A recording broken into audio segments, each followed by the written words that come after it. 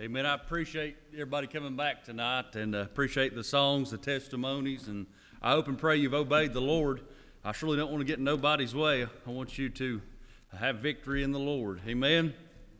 But if you have your Bibles, turn with me to the book of Acts. Acts chapter 11. I just feel in my spirit this is where the Lord wants us to go. I thought earlier in the week I would preach or teach on having a grateful spirit, because sometimes ungrateful spirit, because sometimes we get in that condition and we forget our blessings. But God's directing me a different way tonight.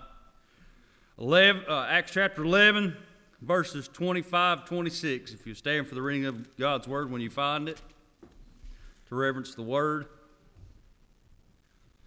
Found your place, say amen. Then departed Barnabas to Tarsus for to seek Saul. And when he had found him, he brought him unto Antioch. And it came to pass that a whole year they assembled themselves with the church and taught much people. And the disciples were called Christians first at Antioch. Notice that.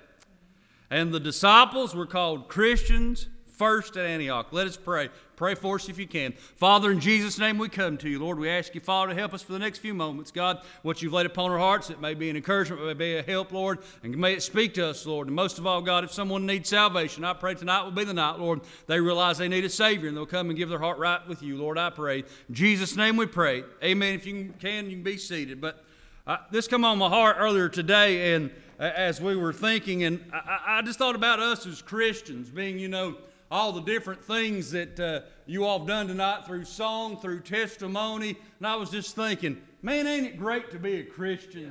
Isn't it? I mean, I believe Peter tells us we're peculiar. We're a peculiar bunch, a royal priesthood, and we should be different than the world because we've been transformed. And I read these scriptures, and the Bible said they were first called Christians. And a good biblical definition of Christian is it means a real disciple of Christ, one who believes in the truth of the Christian religion and studies to follow the example and obey the precepts of Christ. And when I got to thinking about that, God stirred my heart and my mind, and I just got a thought, and this is what I want to preach on. I don't know how long I'll be before you, but I want to preach on why would you want to be a Christian?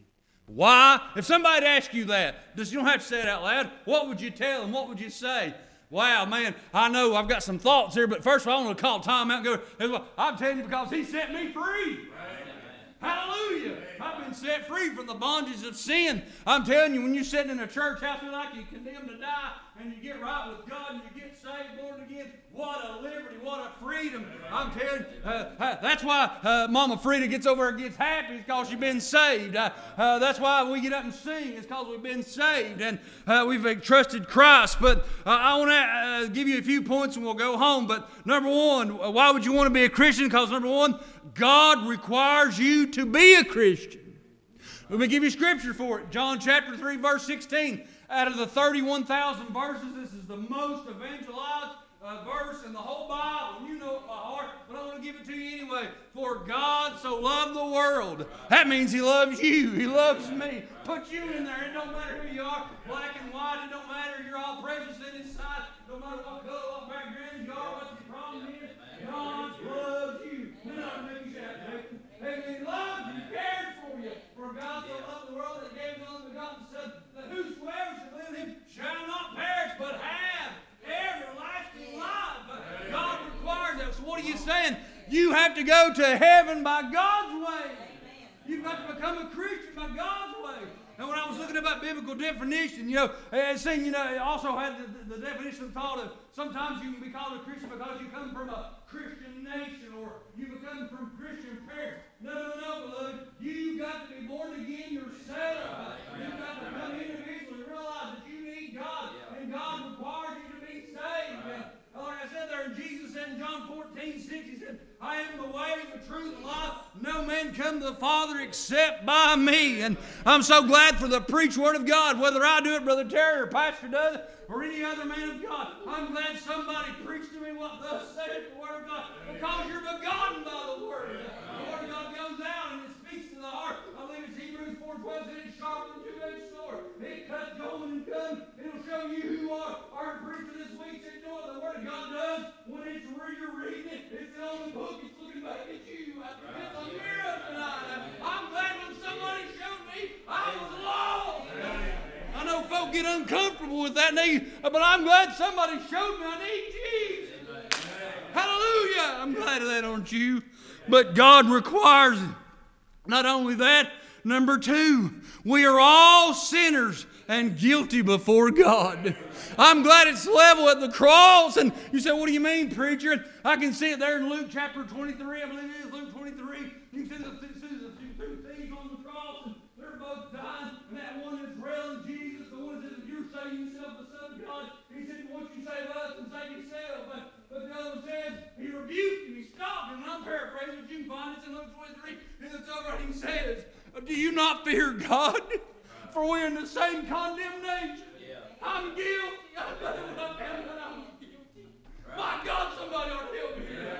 I'm glad when I was guilty. What would I do? What can I do? He said, I'm guilty. But he said there, remember me. Remember me. He's saying, save me. I want to be one of those Christians. I don't know, he's seen something in Jesus on that cross. This is a man that's willing to pay the price. This is a man that's willing to die. My God, somebody ought to shout. Glory, glory, glory. I'm glad the Lord saves sinners like me. You. We're all sinners. It doesn't matter where you come from. It don't matter what your background. God loves you.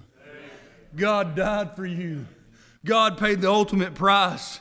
I hope everyone's here saved tonight. I don't know, but I want to tell you this. If you're not, you ought to get saved. But if you are saved, you ought to say, thank you, Jesus. Tell somebody else about Jesus.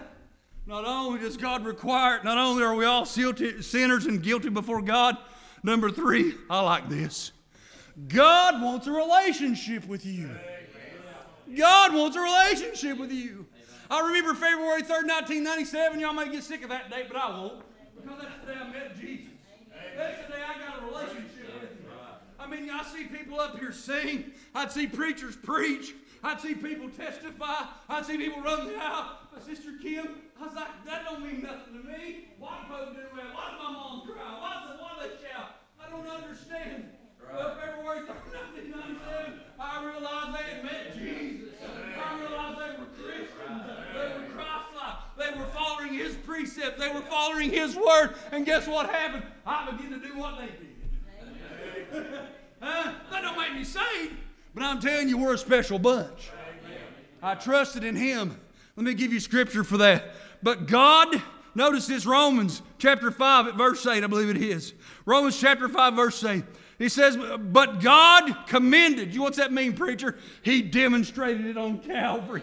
He showed you how much He loved you. Every time I look at Calvary, I can see Him looking in the future, saying, Father, forgive them. They know not what they do. He was saying that to you, Aaron Tate.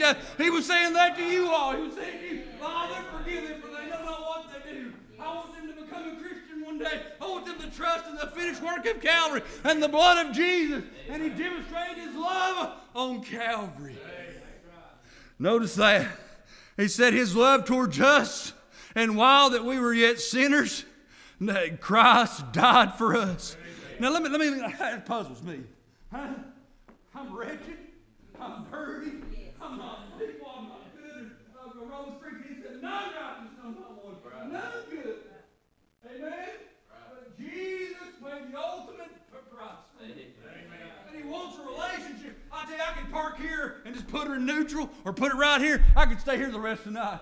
Do you really ever grasp the love of God? The love of God, I'm telling you, it's unreal how God loves us. You're saved by grace through faith. Not of yourself. It is the gift of God. Lest any man should boast. It ain't of works. I can't work my way to heaven. I trusted in Jesus. And He loved me. Oh, how He loved me. I know we sing that in the red hymnal, the love of God. And I believe it's the last verse. If you look there in your red hymnal, it talks about a man who was in a insane asylum. He wrote that last verse about the love of God. If I can make, I believe, a stalk or a pen and take the ocean and make it the ink, and I'd write the love of God, I wouldn't be able to get to my God. Woo! Hallelujah. The love of God. I'm telling you, it goes farther than a mother. It goes farther than a daddy. Oh, I believe it's Proverbs or Psalm 27. It says, when your father and your mother forsake you, the Lord will take you home. I'm telling you, with the love of God, I just can't get that out of my heart. God's love, He loves you. I'm telling you how He can set you free, how He can make you feel whole, make you worth living, give you, hey, He'll do more than Ajax will wash off. He'll do more than what Mr. Clean do. He can wash you, like you said, our sins are gone, brother. Gone, set free, victory. We've won. Not only that, I want to go on. Here's a good part. Not only after you give your life to Christ, you look what this is. God has a plan for you and a purpose for your life. What? Did I ever think February 3rd, 1997, I'd be behind this sacred desk preaching God's infallible holy word? No way. Start looking, girl. I was really quiet. I was so shy when I lived at home with my parents as a young child. You know what I'd do? I'd get behind my mother's dress skirt. I'd hide. I'd go up my room. I'd hide when people would come. Y'all never dreamed that, would you? But when God gets a hold of it, and He puts His touch on you, Scott. I believe it was the prophet Isaiah. He said He touched my lips with a hot iron coal. And He said it was on fire. And what Jeremiah said, it's like a fire shut up in my bones. You know, when I think about how God loves me and how He died for me and how He cares for me and how that He shed His love at Calvary, I'm telling you, that's why we go, is for God, not for ourselves. But God has a plan and a purpose. Let me give you scripture. Trust in the Lord with all thine heart. Lean not to thy own understanding. In all thy ways acknowledge Him, and He'll direct your paths. He'll direct your paths. If you'll trust Him, if that's one thing I can say to the young people, let Him use you, let Him mold you, let Him make you be what God would have you to be. Amen? Not only that, why would you want to be a Christian? Number 5. God, here's the best part. Here's the best part. God wants you in heaven. Did you know that? This might be, some of you all younger won't know what this, but there used to be years ago, there was a little symbol that come out, man was dressed in the American flag, I believe it was called Uncle Sam. You know what he'd say? He'd say, He wants you. Talking about the army, the military. Well, I'm here to tell you, God's standing here tonight saying, I want you. I want you. You mean preacher, He'll take me? Oh, yes, He'll take you. Oh, you know, sometimes in society and in different circles, I'll be honest with you, Dennis, I'm not wanted. There'll be times people don't want me in their circle. They don't want me in their company. But I'm glad I'm going to a land and a country where I'm wanted. Abraham said, whose builder, maker's God. He sought that country. Glory to His name. Hallelujah. Let me give you scripture. The Lord is not slack concerning His promises, as some men count slackness, but is long-suffering to usward, not willing that any should perish, but all should come to repentance. That means you and that means me. Thank God, I'm glad it's level at the cross. What do you mean, preacher? Revelations chapter 21, verses 1 through 8. And I'm about to come to a close. John the Revelator said, I saw a new heaven. God wants you. God wants you. I saw a new heaven and a new earth. For the first heaven, the first earth were passed away, and there was no more sea. And I, John, saw a holy city, a new Jerusalem, coming down from out of heaven, prepared as a bride adorned for a husband. Do you know if you're in the bride of Christ, He saw you? Have you made your reservations? Have you RSVP'd? Did John see you? Did you ever think about that? John saw you. Huh? You say, preacher, I'm not sure. Get under the blood. Get under the blood. And I heard a great voice out of heaven saying, behold, the tabernacle of God is with men, and He will dwell with them. I love that, don't you? God wants you tonight. He said He will dwell with them. And I heard a great voice out of heaven saying, behold, the tabernacle of God is with men, and He will dwell with them, and they shall be with His people, and God Himself shall be with them. Here, listen to this. And God shall be their God, and God shall wipe away all their tears. Amen. There shall be no more death, neither sorrow. Somebody ought to just shout right there. He's talking to you, church. Amen. My goodness, it ain't Alabama, it ain't Virginia Tech, it ain't Tennessee. Lord God would know that. It's heaven. Amen. It's heaven. Heaven. And he said there, he shall wipe away all their tears from their eyes. There shall be no more death, nor sorrow, nor crying, neither shall there be any former pain. And the former things are passed away. And he sat upon the throne and said, behold, I make all things new. And he said unto me, write, for these words are true and faithful. And he said unto me, it is done. I am the Alpha and Omega, the beginning and the end. And I will give unto him that's athirst the fountain of water of life freely. And he that overcometh shall inherit all things. And I will be his God, and he shall be my son. And that's awesome. That's awesome. That's the promise we have if we've trusted in Jesus. But let me stop here. It's been great. We've got icing and the cake tonight, but I want to tell you something. Next few verses are some of the heartbreaking verses. As beautiful as heaven's going to be, as sweet as it's going to be, hell's a reality. You can preach on heaven all day, but you got to tell people about hell. There's a literal burning place where people go. You said, I done read it to you. It's not God's will that any should perish, but all should come to repentance. God, Deuteronomy 32, I believe it is, or Ezekiel 32, he said, God hath no pleasure in the death of the wicked. God don't want you to go to hell tonight. He gave you the best. He gave you the best. He didn't give you second class. He gave you his darlings. Oh, how he loves me. We love him because he first loved us. Greater love hath no man than this, than a man would lay down his life for his friends. You're more than friends. You're his bride. You're his bride. He loves you. And one day in that great city, you're going to walk down that New Jerusalem. We're going to be the bride of Christ. Are you going to be there? But notice this. He said, John said, but the fearful, the unbelieving, the abominable, the murderers, the whoremongers, and the sorcerers, and the idlers, and all liars shall have their part in the lake, which burneth with fire and brimstone, which is the second death. That's sad. That's sad. But you know today, men and women, boys and girls that have come to the age of accountability, they're dying lost every day. If we'd think about it, if we'd think in the split seconds we're in this service, how many's being called out? I'm just being honest with you. I'm not trying to scare you by no means. God knows your heart, my heart. I wouldn't, but I want to tell you, make things right. I'm telling you, if you have peace with God, oh, it passes all understanding. I'd like for Sister Condi to come if she'd play something softly tonight. That's what was on my heart. I pray that everyone stand, every head bowed and every eye closed.